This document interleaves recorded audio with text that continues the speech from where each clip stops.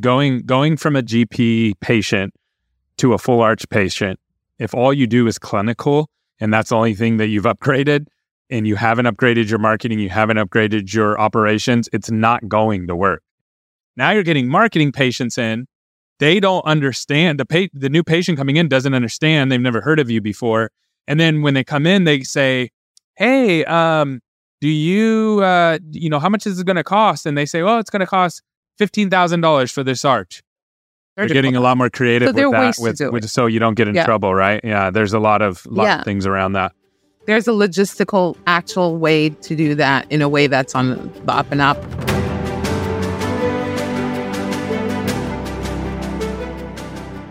Welcome to another episode of the Full Arch Advantage podcast. I'm your host, Gary Bird. I'm the founder of SMC National, where we help you create, convert, and close more full arch cases so you can grow the way that you want.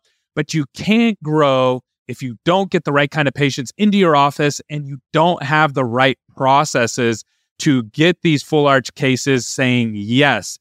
Sophia from the Practice Navigator is going to break down today how she does it for her clients, and she's going to give you the blueprint. You're going to want to pay attention. Stay tuned. All right, Sophia, it's good to have you on again. I'm super excited to have a conversation with you. We missed you at the Full Arch Advantage event, but I know you had a medical issue and you hurt your knee, and I know you're on the mend. So I'm glad you're doing better, but I was looking forward to meeting you in person. But I'm glad I get to talk to you today, and I want to kind of get an update from you of what you're seeing in Full Arch and what you're seeing in offices right now that might be of interest to our audience. Yeah, thank you, Gary, for having me. One of the things that I'm seeing out there in the implant arch space is, one of the things we have to think about is where does the average implant arch patient emerge from? Where these patients typically being serviced currently. Some of them have been wearing dentures for a long time and have not been in a dentist because they've been just battling and living in silence, suffering in silence with these dentures. And some of them are in your general dentistry practices. The practices in and around your neighborhood, you will find that a lot of these patients are partially edentulous, meaning that they have some teeth and are wearing partial dentures or are wearing bridges. Some patients on the upper arch have full bridges on top or 3 bridges on top. And so, where are you finding your implant arch patients from? And what I'm seeing out in the trend is that a lot of these patients reside in the general dentistry practice. So the question becomes, how do we get those patients to be able to get the implant arch services, and or how do we educate the doctors that are currently treating and maintaining these patients? Yeah, it's interesting because we know that there's a ton of people. I think I've heard different numbers, but I think it's somewhere around 10,000 baby boomers are retiring a day, and they are all going to need full arch, and that's a lot of people. And there's not enough doctors to actually support that as that starts to happen. And I know it feels very competitive in the full arch space, but there's going to be more demand than there is supply here soon. So how do we think through this we got kind of 2 different groups. So you got the GP office that is not doing full arch or starting to do full arch. And then you have these people who've been doing full arch forever. How do we kind of think through that? And how does this impact those 2 groups? Yeah. That's amazing thing to really sit down and think about and figure out the steps with that. So the general dentist doctor who has the patient already in their practice for the last 10 to 15 years have been maintaining this patient periodontally with a partial denture or a bridge. They've been putting it on monitor or watch. Let's see what happens with these teeth. And so the way it's impacting these practices currently, a lot of these general dentists do not place implants. And so they're kind of, just maybe doing 1 implant at a time, or they're not sure what to do. So the patient's kind of in a holding pattern, so to speak. And what I'm finding out in the field is that a lot of these patients are in the general dentistry practice. So what do we do? And how does this affect the implant arch practices versus the general dentistry practices? In the general dentistry practices, one of the things that doctors worry about is I send my patient over for an implant arch. I now lose a patient that's been in my maintenance and hygiene program for years, right? Yeah. And the way it's impacting the implant arch practices is that the implant arch practice can't really establish the relationship with the patients because the patients trust their existing general dentist that they've been seeing for 10, 15 years. So what do we do, right? That's the big conundrum. How do we get these patients that have the need for the dentistry and the doctors in the implant arch centers who have the ability and the skill sets to treat and give these patients a better quality of life? How do we get those two groups together and get the general dentist on board with that whole process as well? Hey, I got something crazy to share with you, and I'm going to get you right back to the show, I promise. So we have an event called AlignerCon coming up next year, and this month we're giving away a buy one, get one free. We're going to be partnering with ClearCorrect, and this is going to be one of the biggest events that we've ever done in Nashville, Tennessee, in the biggest hotel in America. So if you want to come to this, again, we're going to give you a buy one, get one free. We want to meet you in person.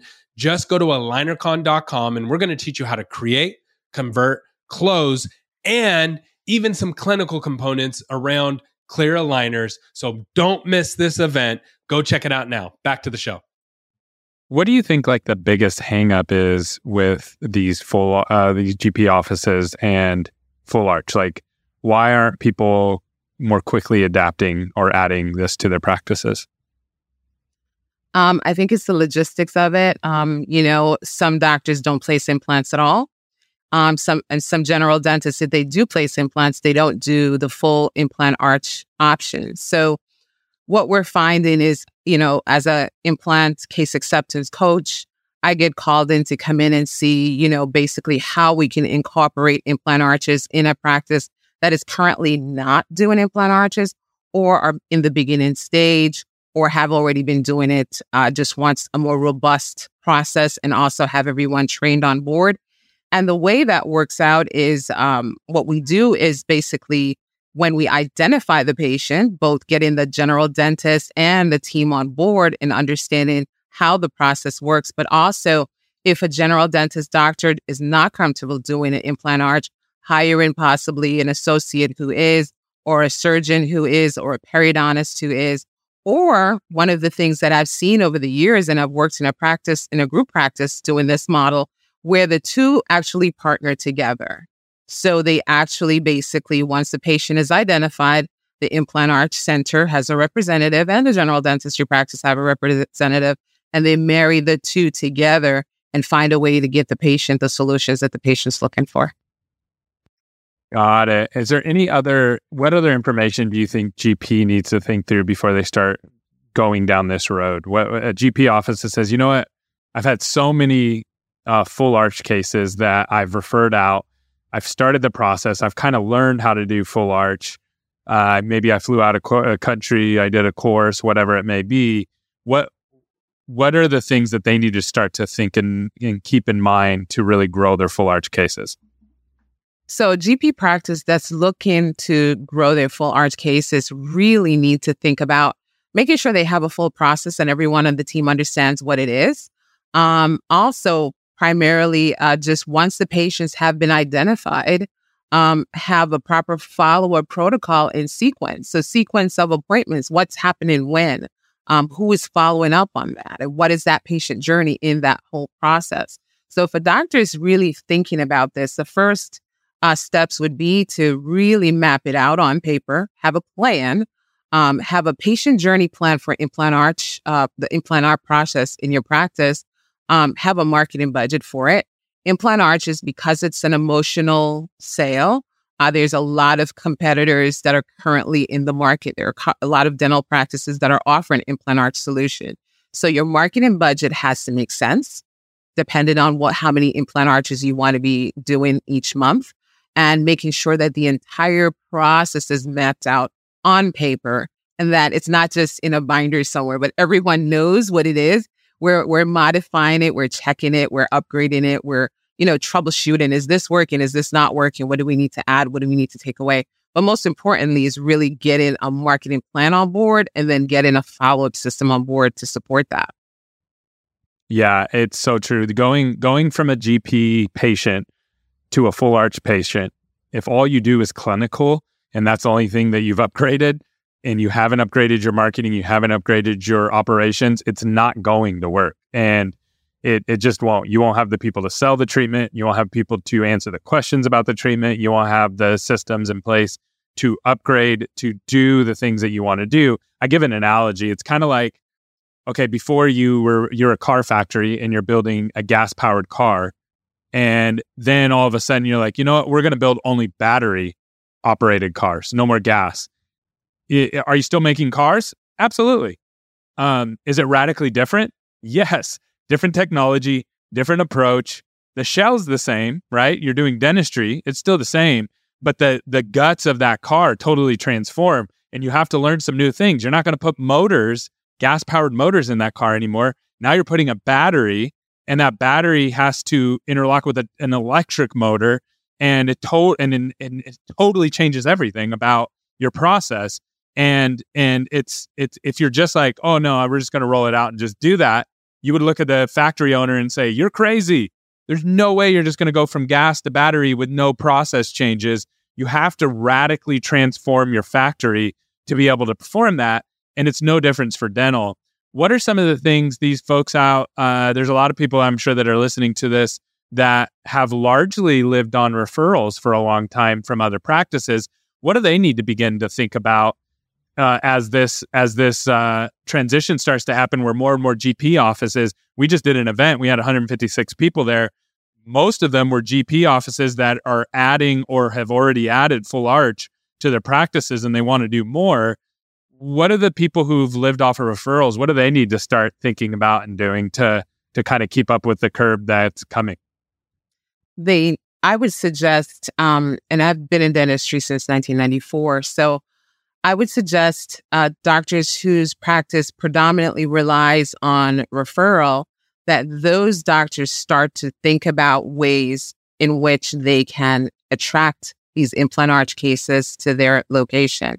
That's going to require some marketing and some training with the team, but also partner with the general dentistry practices. So for example, if you're a skilled surgeon who's always lived off referrals, you want to make sure that you maintain and nurture those relationships with those referral dentists, but not just the dentist, the team.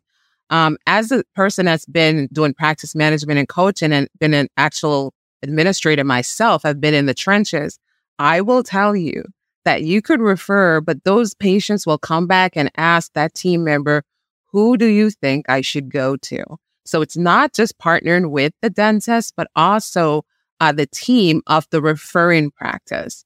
And then also, if you have the ability as a doctor who survived off referrals all of these years, if you are able to market yourself and position yourself as the expert, you can, depending on how your practice is set up, whether you're just placing implants and then referring it out to a restorative dentist, or you have a restorative dentist on your team, you can start to then market and position your practice and your team as the go-to for implant arches, and so that you're actually generating your own cases and you're not 100% dependent on implant referrals from other general dentistry practices. It's really smart. Yeah. Here's the thing. I've seen the reverse happen where from the GP offices, where these offices that have been largely referral based, they don't do the restorative because they don't want to step on anybody's toes. So they refer all that out. And then they're like, okay, let's do direct to consumer. Let's start marketing. And they get those leads and they can't convert the leads because they've been so used to these easy patient doctor referrals that are just come in and kind of just agree. And there's not a lot of salesmanship to it. There's not too much on the process side that you need to have. They're the easiest kind of patients to get to accept treatment. Now you're getting marketing patients in. They don't understand. The new patient coming in doesn't understand. They've never heard of you before. And then when they come in, they say, hey, do you, how much is it going to cost? And they say, well, it's going to cost $15,000 for this arch. And they go, is that for the whole thing? No, you still have to go get the restorative. How much is that going to cost? Oh, that's not my area. And then nobody says yes. And then I'll give another car illustration. It's kind of like, Sophia, if someone went out and they wrecked their car and they took it into the shop and they said, hey, how much is it for my car to get fixed back to working order? And they go, oh, it's going to be $10,000. And you go, is that for the whole thing? Oh, no. That's just for the motor and the inside, all the dents on the outside and the paint. That's a separate cost. Uh-huh. You're going to say, okay, well, I want all of it done. How much is it for all of it? And if they say, I don't know, you have to leave and go do your homework before you can give them a decision. And so most of these places don't understand that. Well, how do you kind of process that and deal with that? So that's something that I've dealt with a lot over the years. And so it goes back to really understanding that, these offices that are doing implant arches that have set up that way went through a process and a training. And most importantly, you have to have the proper support. You have to have that treatment coordinator that is trained to do this. And in my experience, you want to set up the entire case to close. So whether the patient is emerging from the general dentistry side and we're referring it over to a periodontist or an oral surgeon for surgical placement, or vice versa, the patient is emerging from the periodontist or oral surgery group, what you want to do is have your treatment coordinators trained to basically talk about the whole treatment, give ranges about the whole treatment. And that's when I say partnership between your referring practice. That's what I'm talking about. I'm talking about having an understanding that this is a case that's coming in. This is what we're thinking of doing. This is what we think this case is going to cost. This is what the surgical portion is going to be. This is what the restorative portion is going to be. And so the two practices can actually work together. There's some of the financing companies that allow us to be able to send the portion of the fee over to the restorative doctor and the portion of the fee over to the surgical. You're getting a lot more creative so with that, so you don't get in trouble, right? Yeah, there's a lot of things around that. There's a logistical, actual way to do that in a way that's on the up and up. And so, it's getting to the point where we as a community have to really work on being more collaborative and supportive of each other. It's not a competition. It's we're all serving patients and helping them change their lives and improving their quality of life. And so if we can get the team members, the treatment coordinators trained, working together collaboratively, I think this can make it very doable for both the referring and the restorative practices. Awesome. If someone wants to reach out to you, Sophia, and learn more about what you're doing, how do they get in contact with you? Sure. They can go to my website at thepracticenavigator.com, or you can email me at sophia@thepracticenavigator.com, or you can call me directly at 917-945-5527. Awesome. Thanks for coming on. Thank you. My pleasure to be here. Hey, sorry to interrupt the show, but this is a segment that I think is going to bring a lot of value to you and it's going to help you grow your practice. It's called Ask Gary, and people are emailing their questions in about their marketing to askgary@smcnational.com, or you can DM us or leave a comment below. We'll grab those. Here's the question for today from Jeff. How many months before opening would you start marketing for a de novo? And this is a really good question. And it's kind of complex, right? Because there's certain things that you just can't do too early. And there's certain things that you just can't do fast enough. So let's just work through some of those. So obviously like signage, anything on the front of the building, all that like in-person marketing that you're going to be doing right on the practice has to be done as soon as possible. You literally cannot do that fast enough, because the faster you get those signs up, the faster you get that external marketing up, the better. The next thing that you can start to do is, as you get closer to opening the practice, so we're talking 3 months, 4 months before, is you can start dropping like postcards and different kind of media like that, flyers to the surrounding businesses. But you have to think through how those people are going to reach out to you. So you got to have some kind of special phone line or direct them to another office that's going to answer the phones, that you can start to fill those opportunities as people want to sign up as a patient. Now for digital, you really can't start marketing it too soon, because people don't want to wait months and months to come into a dental office. So usually about a month before you open up, you really want to pepper with social and ads on Google and things like that, because now you can start signing people up and you can start driving in new customers. But again, if you go too far out or you try to do that too soon, you're going to lose a lot of money, because people are going to call, they're going to answer the phone, and you're going to try to put them 2 months out. People aren't going to want to do that. So that's today's. If you have a question, email us at askgary@smcnational.com.